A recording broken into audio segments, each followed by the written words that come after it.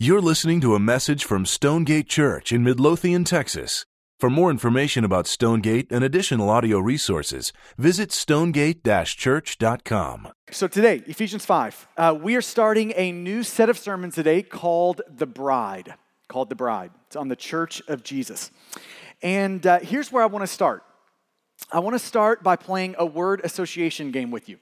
Okay, so I'm going to ask a question or at least say the word, and you have to think about what comes after that word. What thoughts kind of well up in you and want to come out of you when you hear the word.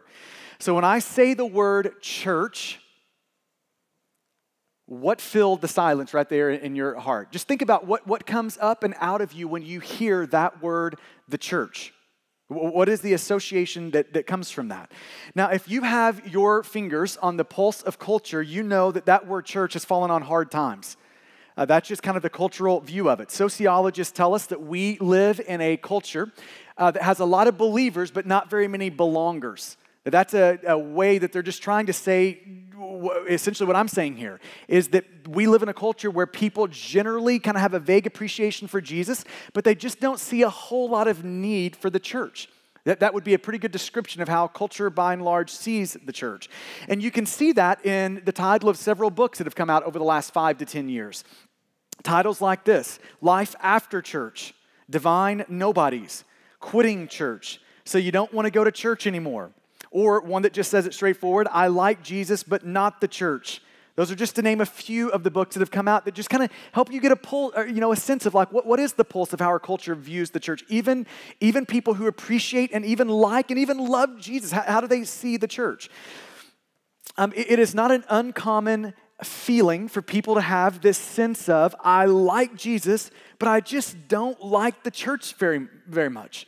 I mean, in our culture, there's just a de-emphasized, dismissed view of the church. And here's the thing, we all need to feel a warning in that and to be careful with that, because if there's one thing a culture does, it's disciple. A culture is all about discipling people who are in that culture. And so we need to make sure when we think about the church that our view of the church is not cultural, but it's actually Christian. But we need to be mindful of that and thinking about that. And there's no doubt when you think about our culture and what is it it's discipling us to believe, that the cultural view, even those who appreciate Jesus, that the culture has lost its sense of what the church is, and it needs to regain God's view of the church. Now that's why we're going to spend the next couple of months thinking about the church of Jesus Christ together, why we're going to think about the bride. Because contrary to kind of the cultural take it or leave it view of the church, the Bible puts the church right at the center of God's plans and purposes in the world. That's where the church is according to the Bible, right? Tim Challies, listen to how he says this. He's an author and pastor. He says it this way. It'll be on the screen for you. The local church is central to God's plan for the world. In fact, in many ways, the local church is God's plan for the world. Much of what God means to teach the world, He teaches through the local church. Much of what He means to display to the world, He displays through the local church. Much of what He means to accomplish in the world, He accomplishes through the local church. No ministry can outshine it. No program replace it. No power can topple it. The local church is God's plan, and He has no backup. Now, if you've been around the church for very long, that last phrase is kind of scary, isn't it? No backup? Oh no. As messy as the church is, there's no backup to that? Yeah, there's this is God's plan and there's no backup. That is the place that the church sits in the Bible. When you read from Genesis to Revelation, here's what you find. You find that the plan of God has always been to purchase not a person, but a people for God's own possession. That God would look down upon and say, these are my people. I have redeemed them. I have set them apart. I have rescued them. And that those redeemed people would then gather into local visible expressions called the church.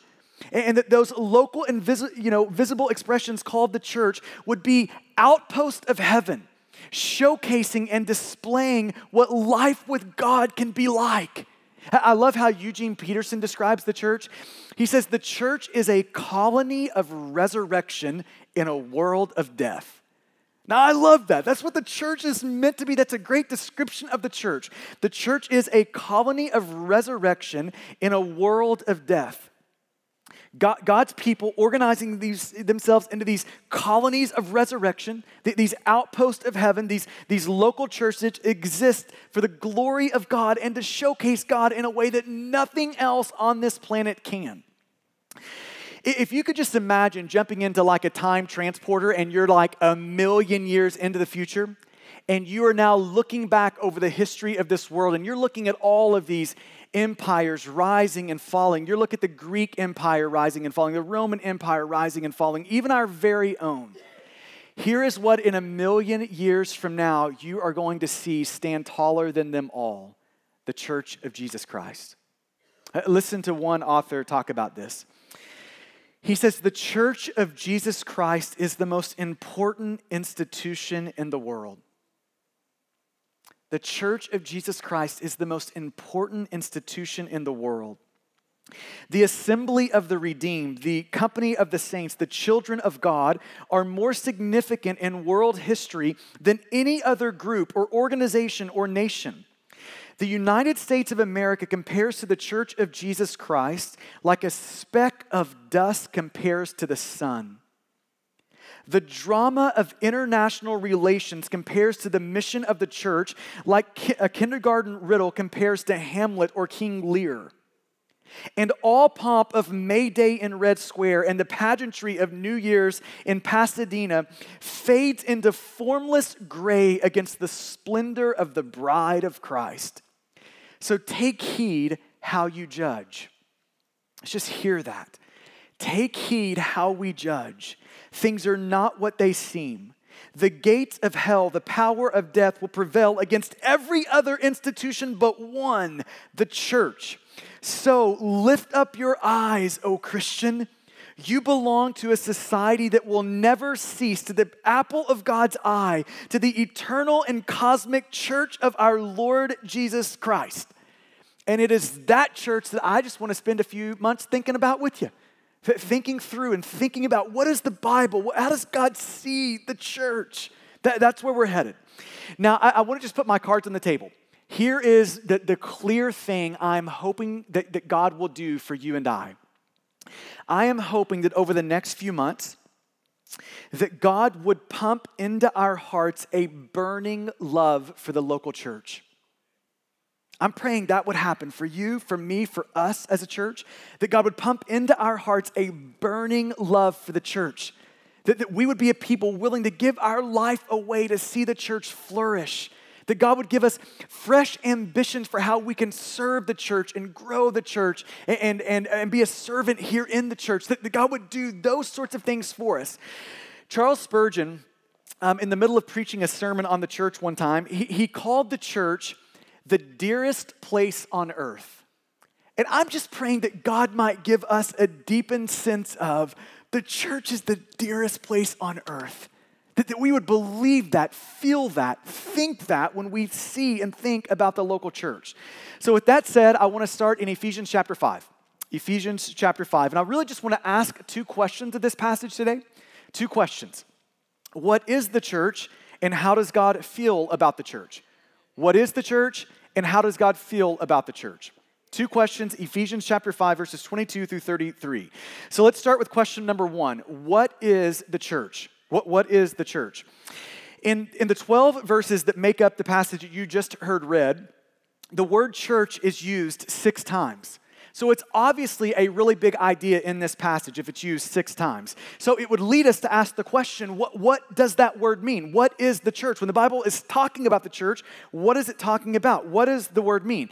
Now, this is where, roughly a decade and a half in pastoral ministry, I've grown to see that most people have a very vague idea of what that word means. So let's just not assume that we know. Let's make sure we press for clarity to make sure that we know what is a church. What does that word mean? Now, in church history, there's been a lot of ways that people have talked about the church to try to bring clarity to that. I think one of the most helpful is distinguishing between the invisible church and the visible church. So let me just make that distinction. What is the invisible church? The invisible church, you might could think of that as the universal church, the universal church. It's the church as God perfectly sees it. The invisible church would be those who have been rescued and saved and who love Jesus for all time and all places. That's the invisible church. Everyone who loves and has been rescued by Jesus is a part of the invisible church. That would include believers in the Old Testament. It would include people in every culture, ethnicity, every time period whose sins are forgiven through Jesus. That's the invisible church. Now, the other word is the visible church. That's the invisible. The church as God perfectly sees it. Now we've got the visible church. It's the church as we imperfectly see it. It's the church in all of these little outposts of heaven, right? All of these colonies of resurrection. When the invisible church begins to gather in local expressions, that's the visible church, these local bodies. So just think about Ephesians as a for instance. In Ephesians 5, most of the time when the word church is used, it's talking about the invisible, sort of universal church. But at the same time, Paul is writing to an individual church, a local church in Ephesus. Okay, so you've got both the invisible and the visible being represented there. Now, we just need to make sure we press all the way into, when we're talking about the visible church, a local church, like the church in Ephesus, what would be the bare minimum that make up a local church? So for a local church to be a local church, what does the local church need to have and be? Here's the best definition I've ever found for it. And this is essentially coming out of the book of Acts. Let me just read through this definition and make a few comments about it. This should be up on the screen for you. What is a local church? The local church is a community of regenerated believers who confess Jesus Christ as Lord. In obedience to Scripture, they organize under qualified leadership. They gather on a regular basis for preaching and worship. They observe the biblical sacraments of baptism and communion. They are unified by the Spirit, and they're disciplined for holiness, and scattered to fulfill both the Great Commandment and the Great Commission as missionaries to the world for God's glory and their joy.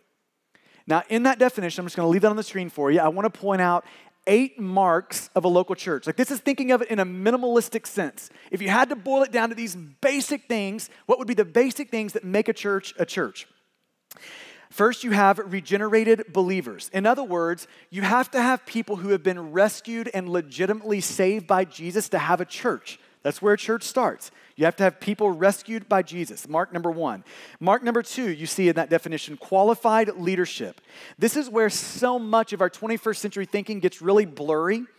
The qualified leadership is what makes 3 guys who meet at Starbucks not a local church, right?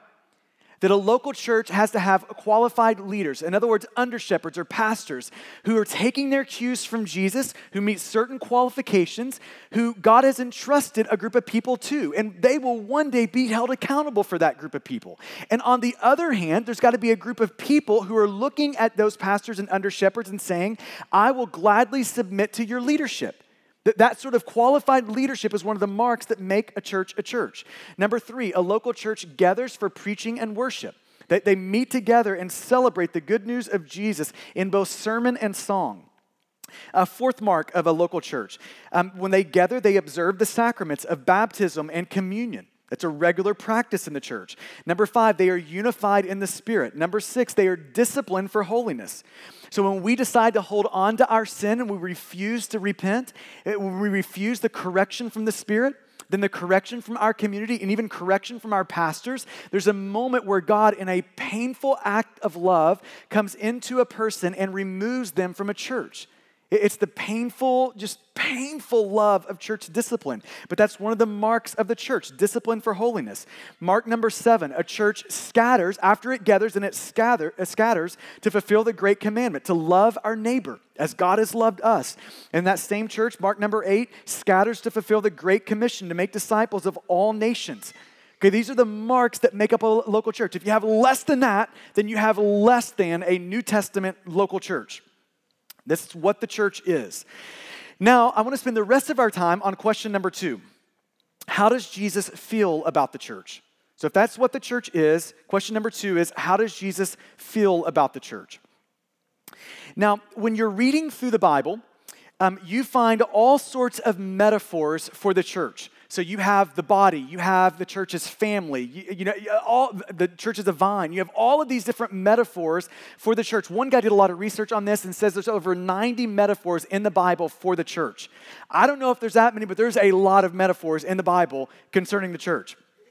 Now, all of those metaphors should be taken together to get a sense of what the church is, how the church operates, how Jesus feels about the church. So if you emphasize one at the expense of the others, you probably are going to have a deformed view of the church.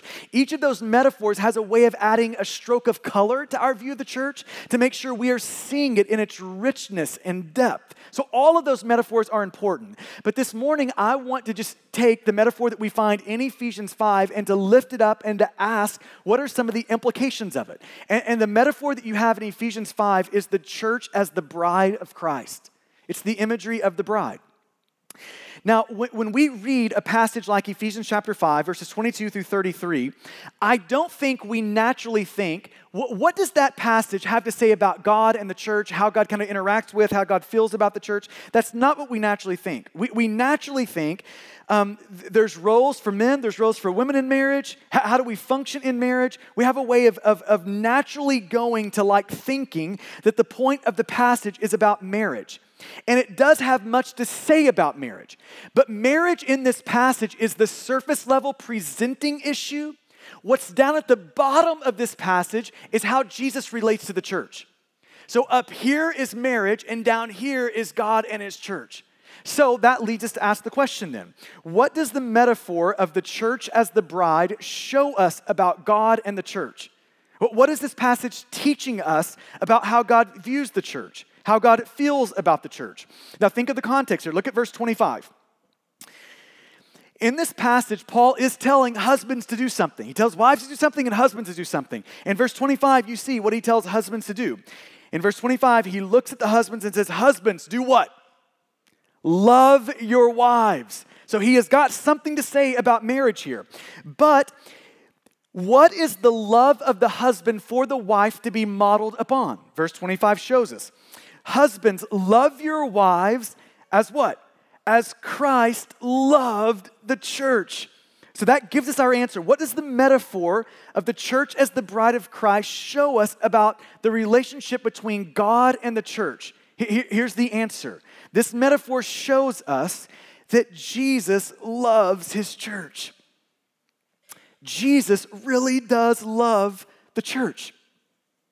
That's what this metaphor is bringing out and lifting out for us to see, that Jesus loves his church. Now, let me take that a step further. When you look at verse 32, here is what verse 32 shows us. Verse 32 shows us the reason that men and women fall in love. It shows us the reason that there's such a thing as romantic comedies. It shows us why there is such a thing as love songs. It shows us why men and women would hurl themselves into the mega commitment that we call marriage. Verse 32 shows us the reason for all of those things. God created all of those things as signposts. And each of those things, marriage, romantic comedies, love songs, all of those things are pointing beyond themselves. All of those things are meant to point us beyond the couple's love for one another. All of those things are meant to show us the unbreakable, never-stopping, tender, sacrificial, gentle love of Jesus for his bride, the church. Everything God says about marriage in this passage, husbands, love your wives, when you see that love playing out, is just a faint shadow of God's love for his church. So now that lets us ask the next question. So if that's what the bride imagery is showing us, that Jesus really does love his church, then the question becomes, well, how does Jesus love the church? What does that love in action look like? And let me just point out three things from this passage that Jesus' love for the church looks like. Three things that we see here. What does his love look like? First of all, it looks like this. Jesus' love for the church, or loves the church by giving himself for it. So it's this deeply sacrificial love. He loves the church by giving himself for it. Now, one way to judge the value of something is to see what people are willing to give to purchase it or to secure it. Now, the problem with humans is we're crazy, right? So it oftentimes doesn't work with us because we oftentimes under or overvalue things. We place way too much value on certain things and way too little value on other things. But not so with God. God is all wise, right? He's all knowing. When God values something, that is a perfect statement of the value of that thing. So he is a dependable source to look at. When he says something is valuable, we know it's valuable. So we can ask the question now, what did God give to purchase the bride? What did God give to purchase the church? Ephesians 5:25 shows us. Husbands, love your wives as Christ loved the church. How did he love the church? He loved the church by giving himself up for her. He gave himself for the church. Now, let's think about the Bible's storyline for a moment. Think about how the story of the Bible goes. In Genesis 1 and 2, God creates a perfect garden, and he places our first parents in the garden. And that goes well for all of about 3 chapters, right? And in chapter 3, our first parents rebel against God. God's beloved people, in a sense, declared war on God. They put him in the category of enemy. And if you want to read forward from there in the Old Testament, you find that repeated pattern. That the people of God looking at God saying, but God, you're my enemy. You're no longer my God, you're my enemy. Or if you want maybe even a more graphic illustration of this in the Old Testament, or more graphic imagery, God's people throughout the Old Testament prostituted themselves with 1,000 other little g gods. This is what is continually happening throughout the Old Testament. You find it in each chapter, one chapter after another, this absolute and all-out rebellion against God from God's very own people. Now, here is the beauty of the biblical story. Our sin couldn't stop the purpose of God to purify for himself a people. All of our rebellion, all of kind of the spiritual adultery and prostitution that we see in the Old Testament didn't stop God from claiming a people for himself. How did God do that? From Genesis 3 on, the Bible foretells the coming of Jesus, who would one day purchase this bride for God the Father. This is what the Bible foretells all throughout the Old Testament, all throughout the prophets. And then when you turn the pages of the New Testament, God the Father sent God the Son, who perfectly lived in our place, died the death that we should have lived.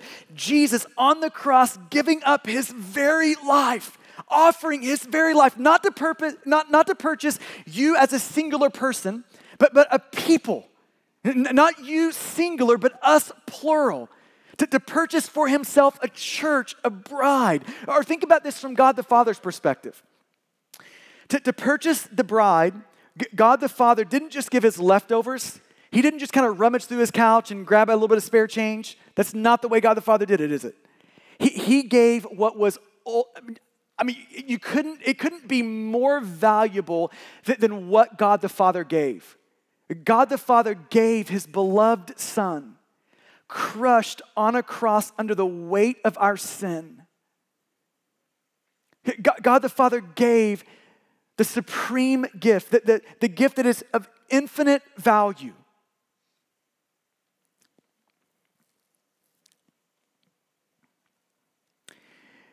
It just makes me wonder sometimes when people say something like this. Jesus, man, I am all about you. But man, your bride, it's just kind of worthless to me. I just don't really think I need it. It just makes me wonder, how does God respond to that in his heart?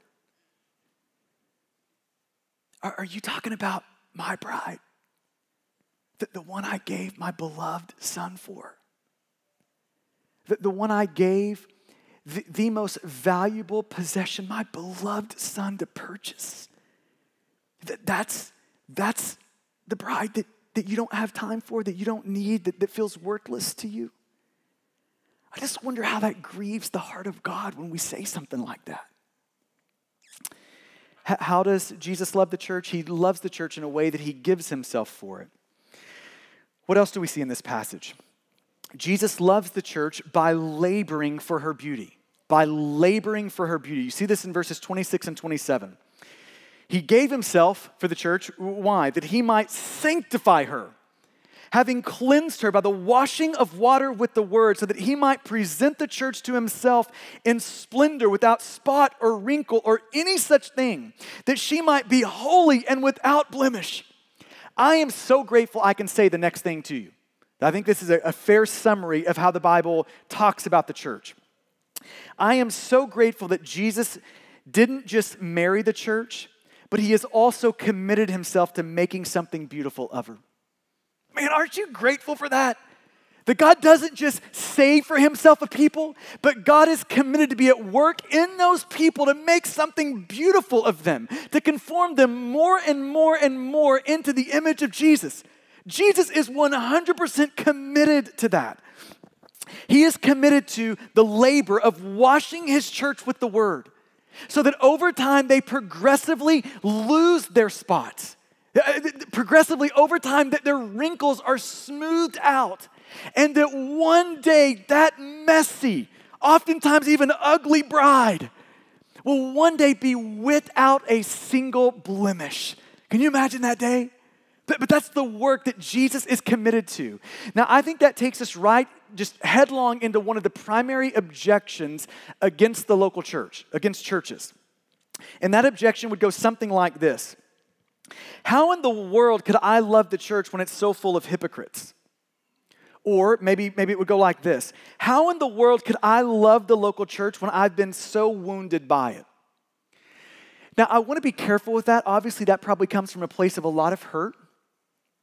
And I can empathize with that. Man, I have felt that. If I think about the span of my life, my deepest wounds have come in the context of the local church. I think it's probably fair to say that I've cried more tears from hurts that I've experienced in the context of the local church than I have for probably anything else in my life. So I can totally empathize with that. But I want to just say a few things about that. And here's, I think this is one helpful thing to maybe say. I think we should probably come into any church expecting it's going to be painful in moments. It's going to hurt in moments. It's not just going to be pleasant all the time. Now, why is that? The church is the only place I know of that the condition for membership is everybody is agreeing. We are all stacking our hands on this. Our hearts are evil and they're really dark. I mean, the church is the one place that like the condition to come in is by saying, we are so desperately wicked, we actually need a Savior to come and help us. I mean, that's kind of the front door into this thing. So I think it's helpful if we all just got into our minds, this is going to be a place with sinners in it. The reason the church is going to hurt you sometime is the same reason that you hurt other people sometimes, is that we're all imperfect people, right? We're people in desperate need of grace from God. So this is you, this is me. When we think about our church, I think it's helpful to think of it that way. I oftentimes will just say this periodically on a Sunday morning, just to look around at this group of people in here, just get some faces in your kind of your mental eye there. And don't they look so nice sitting across from you there? I mean, they look so nice. But these are the very people who are going to stab you right in the back periodically. And do you know why that is? Because they're sinners. And do you know why you're going to do that periodically? Because you're a sinner. That the church is an imperfect bride. God is making it beautiful, but it's an imperfect bride. I quoted this earlier from Charles Spurgeon. When he called the church, just that little phrase, the dearest place on earth. But let me give you that phrase is embedded into a larger quote and paragraph. Let me give you the larger quote from that. That quote is in this paragraph. Give yourself to the church. You that are members of the church have not found it perfect, and I hope that you feel almost glad that you have not found it perfect. If I had never joined a church till I had found one that was perfect, I would never have joined one at all. And the moment I did join it, if I had found one, I should have spoiled it, for it would not have been perfect after I'd become a member of it. Now listen to what he says after all of that. Still, imperfect as it is the dearest place on earth. So I think we need a theology of the church that recognizes it is an imperfect bride. That the church is a work under construction. Can you imagine someone, think of the Eiffel Tower, right? A very beautiful place. People take pictures there all the time because it's such a beautiful scene, right? Can you imagine someone halfway through the construction of the Eiffel Tower, someone coming to the Eiffel Tower, there's scaffolding all over it, there's pieces of steel not connected, some's going that way, some's going this way, you can't see how it's all connected yet, there's no landscaping, there's no paint job on it, it doesn't look good. And can you imagine them coming to the Eiffel Tower halfway through construction and saying, that is the ugliest thing I've ever seen in my life. What is wrong with people who like that thing? Can you imagine that? I mean, that would be pretty silly, wouldn't it? And in the same way, I think this is how a lot of us treat the church. She is under construction. She's not yet made perfect. She's got all this scaffolding on her, pieces of steel going that way, pieces of steel going this way. Things aren't connected yet. She oftentimes looks like she's in rags and she's tattered and she's disheveled. She's all of that. But the Bible is so clear the church is headed somewhere. And this is where the church is headed. There's going to be a day where Jesus reveals his bride, the church, and in that moment, every jaw is going to drop. John sees the vision of that in Revelation 21, and this is how John says it. Then I saw a new heaven and a new earth, for the first heaven and the first earth had passed away, and the sea was no more. And I saw the holy city, the new Jerusalem, that's the people of God, the new Jerusalem, coming down out of heaven from God, prepared as a bride adorned for her husband. The imperfect bride of Christ is on her way to perfection, and that day is going to be a glorious day. Now, it just makes me just think, how does God just deep in his heart respond to the person who comes up to him and says, hey, Jesus, I'm all about you. Man, I can totally get down with you, Jesus. But your bride is way, way too ugly for me. I just wonder how God feels about that. Are you talking about the bride that I gave my life to purchase? But not just to purchase, but to make perfect? My bride that today I am ironing out the spots. My bride that I gave my life to smooth out the wrinkles. Are you talking about my bride that I have given my life so that one day she will be perfectly adorned for me forever? Man, I just wonder how God feels about that. How else does Jesus love his church? Jesus loves the church by delighting in her. Look at Ephesians chapter 5, verses 28 through 30. In the same way, husbands should love their wives as their own bodies. He who loves his wife loves himself. For no one ever hated his own flesh, but nourishes and cherishes it, just as Christ does the church, because we are members of his body. Jesus doesn't just tolerate the church. Jesus nourishes it. He cherishes the church. He delights in the church. That word cherish is where we kind of get our idea of something being heartwarming. That's the idea of cherish there. That when Jesus thinks about the church, it warms his heart. He delights in it like that. As imperfect as it is, he delights like that in the church. Do you remember the last wedding you've been to? My last wedding was Zach Wright's and Faith's wedding. And I love weddings for a lot of different reasons, but one of the main things I love to do in a wedding is to watch the groom's face when the doors open and the bride is about to be walked down. Isn't that a great moment? I mean, you're looking at this groom who, man, you can just tell his heart is about to beat out of his chest. His palms are sweaty. There is just eagerness and excitement and anticipation just welling up and bursting out of him as he sees the bride, his bride, coming down the aisle. Now, why is there that moment in the world? That is not an accidental moment. That moment was put there by God. God created that moment so that you could see that moment at a wedding, and I could see that moment at a wedding. Now, why did God create that moment for us to see? It's because God wants us to see through that moment to the reality behind it. That Jesus loves his church with all of its blemishes, with that sort of delight and excitement and anticipation. God loves his church like that. With that sort of groom at the front of the church, there's the bride coming down. God loves his church with that sort of delight.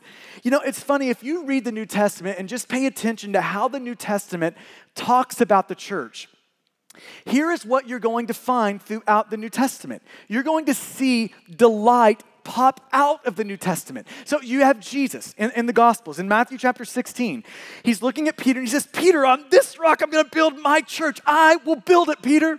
And the gates of hell shall not prevail against it. If you go to the book of Acts, you're going to see Paul risking his life to plant and establish churches. You're going to see Paul's deepest joys and deepest sorrows be associated with the church. I love it in the book of Philippians. He looks at the church at Philippi and he says, church, you're my joy and my crown. I mean, Paul loves the local church, and you see that consistently throughout the New Testament. When you read the New Testament, here is what you find. The New Testament oozes with delight in the bride of Christ. That's what you see just ooze out of the New Testament is delight in the bride of Christ. So it just makes me wonder, when a person looks at Jesus and says, man, Jesus, I am all about you, but I just cannot tolerate your church. I can't tolerate your bride. I just wonder what happens in Jesus' heart. The grief he must feel as he says, are you talking about the bride that I gave my life to purchase, and I gave my life to beautify and to purify and to perfect? Are you talking about the bride, my bride, that I cherish? That when I think of it, she warms my heart, that I delight in? Are you saying you can't tolerate that bride?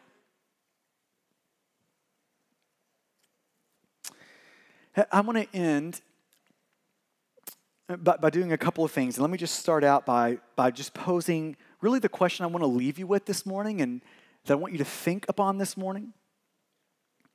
And here would be the question. How should Jesus' dying love for the church inform our feelings about the church? How should Jesus' dying love for the church inform our feelings about it? You know, one of the most reliable marks of Christian maturity is that we love what Jesus loves. That's one of the most reliable ways you can get a sense of, am I growing up in Jesus? Is Jesus being conformed more and more in me? Am I loving what Jesus loves? And Ephesians 5 shows us many things, but one thing that we can take to the bank that it shows us is that Jesus really does love the church enough to die for it, enough to say, I will continue the work of perfecting and purifying it, enough where he can say, I delight in the church. He loves the church. It's part of what the church's bride is meant to show us. So that leaves us with the question of, do we love the bride? Do you love the bride? Enough to give your life away in a million acts of sacrificial love to see it flourish. Enough to labor to see the spots and wrinkles ironed out in the church. Do you love her in a way that you can actually delight in her and really feel deep down in your bones, this is the dearest place on earth? Do we love the local church like Jesus loves the church? Listen to J.I. Packer encourage this. He says it this way. The church that Christ loves and sustains is the key feature of God's plan for both time and eternity. And then listen to these next couple of phrases. And care for the church's welfare, which is what love for the church means. I'm going to read that again.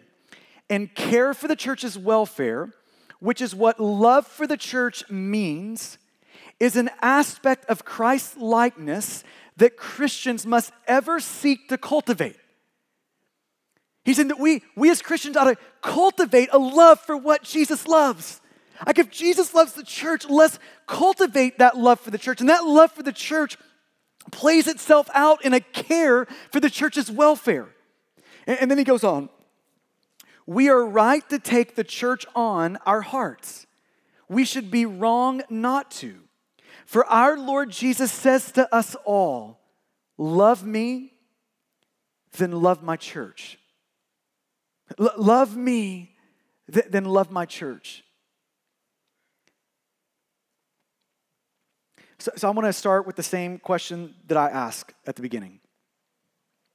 When you think of the word church, what immediately rises up out of you? And by God's grace, can we all start to pray now that a deep love for the bride would be it? Amen? Let's pray together.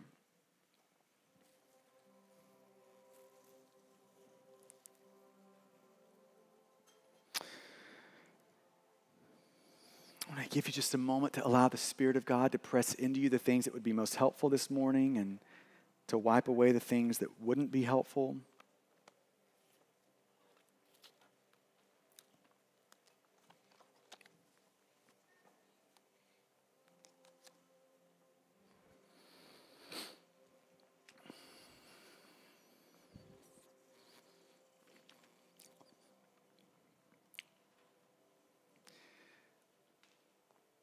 If you can imagine yourself in 1,000,000 years from now, what will be important to you? What will be priority to you?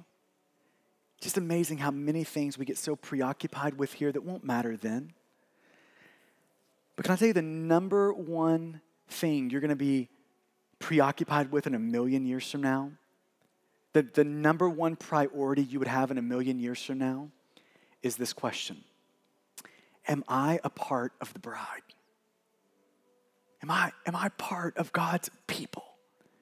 His treasured possession. And the Bible is so clear about what it means to come into the bride, how we become a part of the bride. We come to Jesus with the empty hands of faith. We turn from all of those things that we think gain us approval before God. We turn from all those things that we know disapprove us before God. And we come with the empty hands of faith. And as we come with the empty hands of faith, God looks at us and says, hey, can I make this trade with you? Would you be humble enough to give me your sin?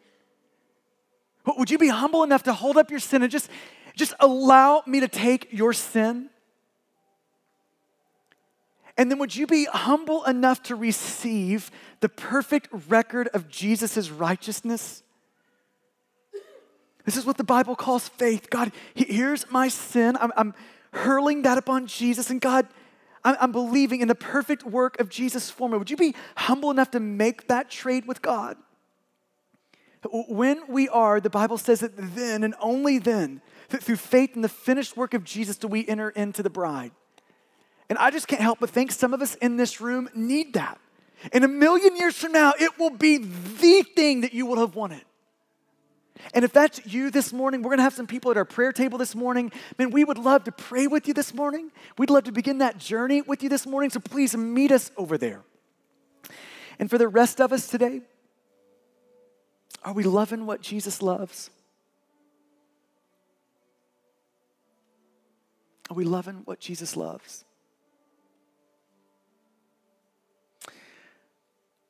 Father, would you help us? Would you help us? God, would you continue to bend our heart around the heart of Jesus? God, would you continue to conform us into the image of Jesus? God, would you continue to make this church a faithful representation, a colony of resurrection in a world of death? God, would you do that in us? Oh, God, would you do that? It's in your good name that we ask it. Amen. Thank you for listening to this message from Stonegate Church, located in Midlothian, Texas.